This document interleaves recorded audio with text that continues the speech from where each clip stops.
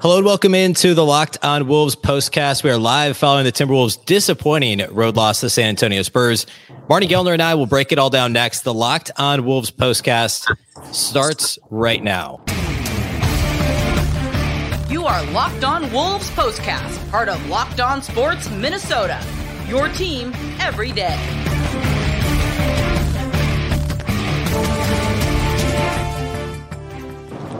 Hello and welcome into the Locked On Wolves podcast, part of the Locked On Podcast Network, your team every day. My name is Ben Beacon. I'm the host of Locked On Wolves. I'm joined on the live postcast by Marty Gellner of Bally Sports North. And I'm not really sure where to begin with this one. We could talk perimeter defense for the Wolves. We could talk horrific three-point shooting. We could talk supporting cast issues, or, well, I guess really there weren't too many individual players who had a good all-around start-to-finish game for the Wolves at all. Which one do you want to take first, Marty? Where do you want to start in this one?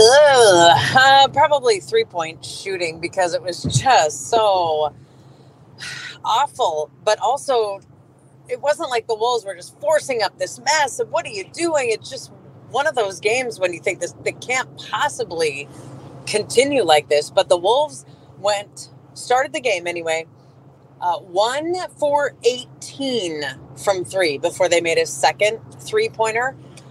I mean, that's like 5.5%. Yeah, really bad. And then if you're not going to make them, the only way out of that is to not allow your opponent to make them. But especially Doug McDermott off the bench, that was killing the Wolves. So that is just a lethal combination for this team to not make threes and then allow San Antonio to make threes. To me, that was the biggest storyline of the game. The Wolves could not overcome it. Yeah, I agree. I agree 100%. I think it was overall the lack of, well, I guess the differential or the differential is not the right term, but the disparity, I guess, is a better way to say it, between the Wolves 3-point makes and the Spurs 3-point makes. And specifically, yeah, the Wolves only made 4 shots all game, and to your point, started 1 of 18. But the complete lack of defensive intensity that led to so many open threes, particularly you mentioned Doug McDermott, Keldon Johnson, those two guys. I don't think anyone else on the Spurs roster had more than one made three. It was Johnson and McDermott. And that was kind of born out of a lack of ball pressure on basically everyone on the perimeter for the Wolves. I mean, you name the player, and they had a poor defensive night on the perimeter, from D'Angelo Russell to Anthony Edwards to Jalen Noel. Basically anyone that was out there, Bryn Forbes, Austin Rivers, all those guys struggled to contain the ball on the perimeter. And then that kind of led to help defense that was, you had to help when you got beat off the dribble. And then they were helping off McDermott. They were helping off Keldon Johnson. It was, they were helping off guys who really hurt them with made threes. And Chris Finch tried in the second half to do some different things defensively. They tried playing zone, which actually worked okay for a little while. They tried switching, which they don't do a ton in pick and roll game. But no matter what they did, the Spurs seemed to find themselves, wide open for three. And it led to 40+% shooting for the Spurs on the night from deep. Yeah, and one of the lineups that Chris Finch used in that second half was with Naz Reid and Taurean Prince and Kyle Anderson. And I think Anthony Edwards was still part of that. But that main group, and especially Prince and Naz Reid, he had 11 points. He had a couple of really nice Euro steps. Like, there was a group that actually, I can't say brought the Wolves back in it, because it's not like they ever took the lead and threatened to run away with this game, but closed the gap better, more effectively, more efficiently. Not sure. I think we're going to search for words this entire podcast, unfortunately. Yeah. But that was a good group as Finch, shuffled and tried to figure out.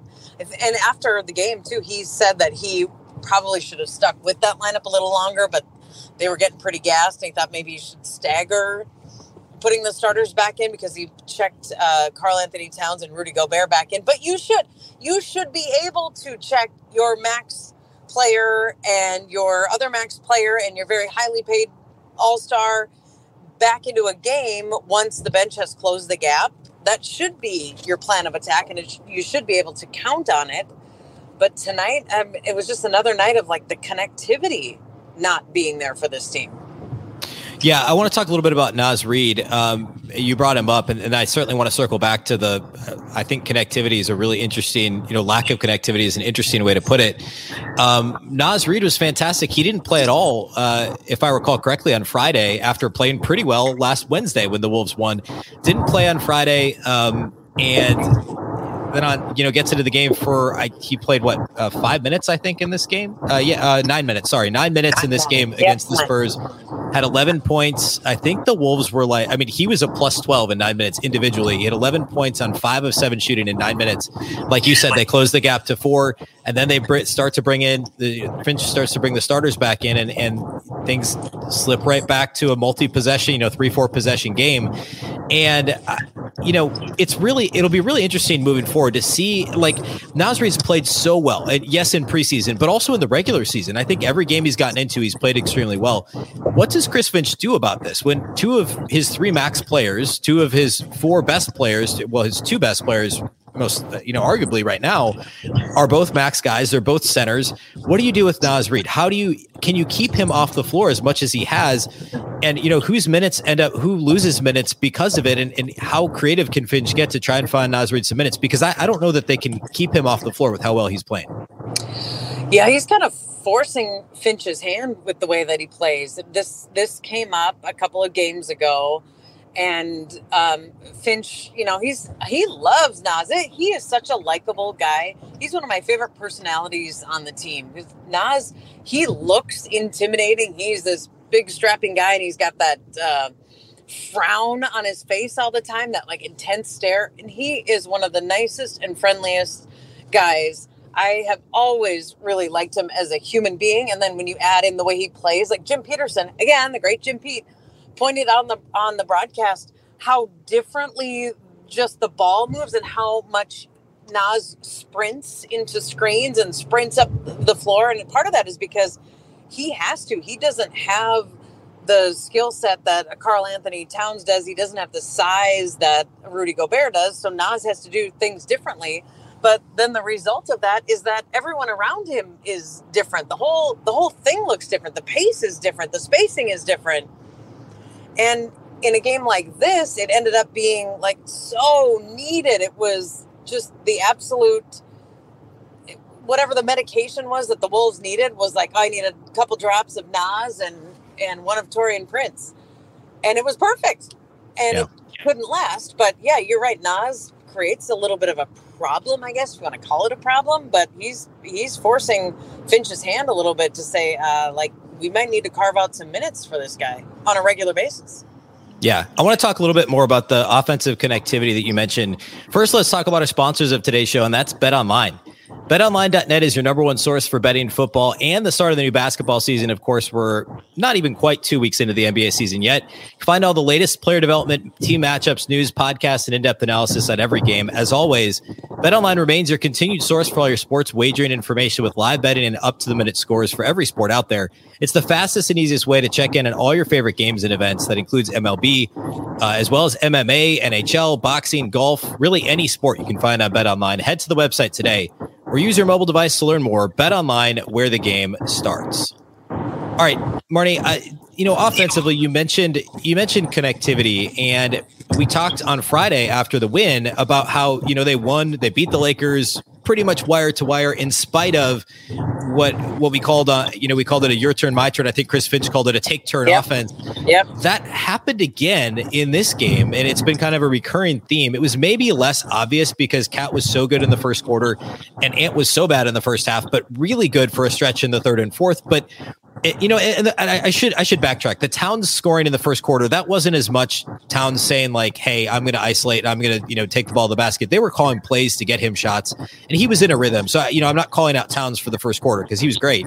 But as the game wore on, it was Ant was okay, I got to get going. I got to put the team on my back. And then you saw a little bit of that with D'Lo in the fourth, kind of after Naz's minutes, and then Rudy and Cat were back in the game. D'Lo tried to take over, and that's kind of his nature in the fourth quarter. And it devolved back into this isolation, take turn offense. And the Wolves have to somehow shake themselves out of it. And, it worked to the tune of a 4-2 record in the first 6 games, but it didn't work in this game. It's not going to work against Phoenix on Tuesday. It's not going to work against Milwaukee on Friday.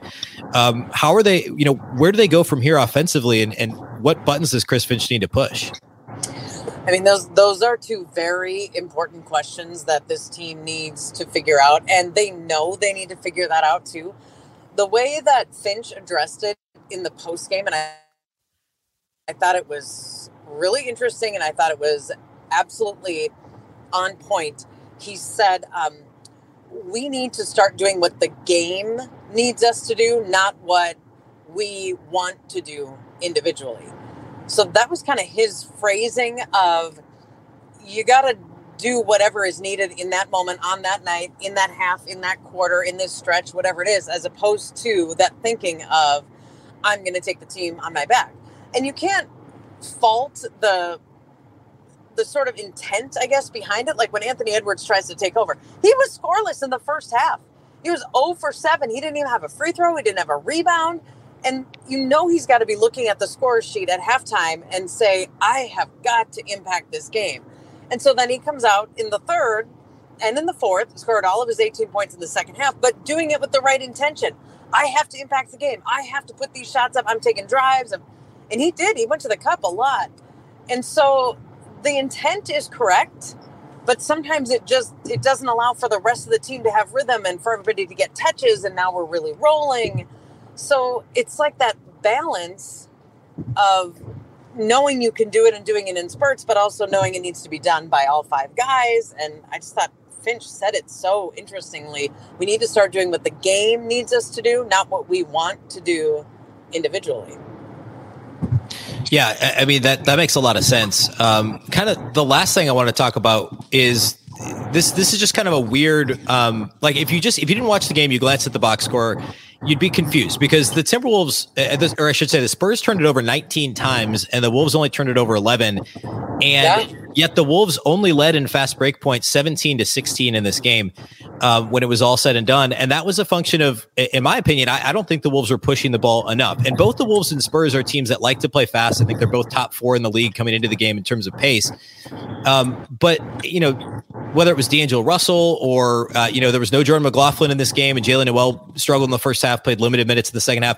They just weren't really pushing the ball like we know that Finch wants them to push the ball. And to only score, 17 fast break points despite forcing the Spurs into 19 turnovers, I think is an issue. And they end up with only 98 points on the night. Now, we talked about 3-point shooting. It was atrocious, but, they only shot 40% from the floor. They didn't make it easy on themselves, getting into these half court sets and not being able to score.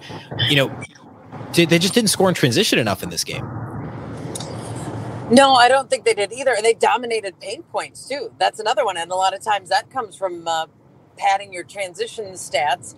And it is, you're right. If you just look at the stats and the final numbers, that would be another one. Paint points. You're like, how did they lose this game by 9? Yeah. But another thing is the Wolves, they were so frustrated early. How about the technical fouls? Even in the first half, Anthony Edwards got one, Taurean Prince, D'Angelo Russell, they all had technical fouls in the first half. Mm-hmm. And I feel like that it started there, and it was like angry basketball maybe instead of beautiful flowing in the pace basketball, and transition I think is a big part of that. I don't serve for that. I don't know if they do either. I hear you and I agree with you. But it's something they've got to figure out because to be forcing those turnovers or playing against a team that's just coughing it up, however you want to look at it, and not being able to make them pay, to be able to let them escape out of their own mistakes like that over and over is just not an acceptable way to play. And it's not a way that's going to win you a basketball game. Yeah, I'm glad you brought up the technical foul thing too, because it's easy to forget it happened in the first half and the Wolves got within 4 in the fourth quarter. But that's I think you're right. I think that influenced the way they played the rest of the game. And there might have been a few minutes of some rough officiating there where it felt like every call was going against the Wolves, but they really did. It's like they took on that mentality of like, okay, fine, if they're not going to give us a foul call, I'm going to force the issue. I'm going to force a foul call by taking the ball to the basket against 3 guys and trying to get a foul call. And we saw that with Ant. You saw it a little bit, kind of across the board with the Wolves. But I do think that kind of it was like everybody, in a good way, everyone wanted to put the team on their back, but that's not how Chris Finch wants to play. That's not how the majority of winning teams play basketball either. Looking ahead, the Wolves have a tough game on TNT Tuesday night against the Suns. They have the Bucks on Friday. Things are going to get tougher before they get easier. And, I think we talked a lot about the offense being disjointed. We talked a little bit about the lack of defensive intensity. I don't know what headed into this tough part of the schedule. Where do you think the quickest and easiest way for them to improve, or I guess what's most important against Phoenix on Tuesday? Probably defense, because that is such an area of emphasis as it is for most NBA teams. The Wolves are not going to shoot that bad from three. That's not an area that you need to spend time on figuring out how to fix it. It's going to fix itself. This team is too talented. So I think it's got to be on the defensive end. It's got to be the care, the effort, the want to. Some of it is positional and communication and all those things. But to me, it's got to be defensively. And Phoenix will be without DeAndre Ayton because he sprained his ankle, so he's going to miss a couple of games. So then you say, okay, well, there's a little chink in the armor there. There's a little area where we could maybe do some damage. We've got these two great bigs. They're going to be without their best bigs. So I don't know. Get right in a hurry. Yeah. It's a tough task to do against the Suns, but if Ayton's not there, that definitely gives them a little bit more of a chance to be able to do that. All right, that's all I have for you tonight. Thanks for listening to the Locked On Wolves postcast. We do go live after each and every Timberwolves game on the Locked On Sports Minnesota YouTube page. Be sure to subscribe and follow Locked On Wolves. We post this on all Locked On Wolves audio platforms following the live postcast on YouTube. So be sure to check that out. If you ever miss one live, you can catch it on the audio feed as well. Thanks for listening, and we will catch you next time.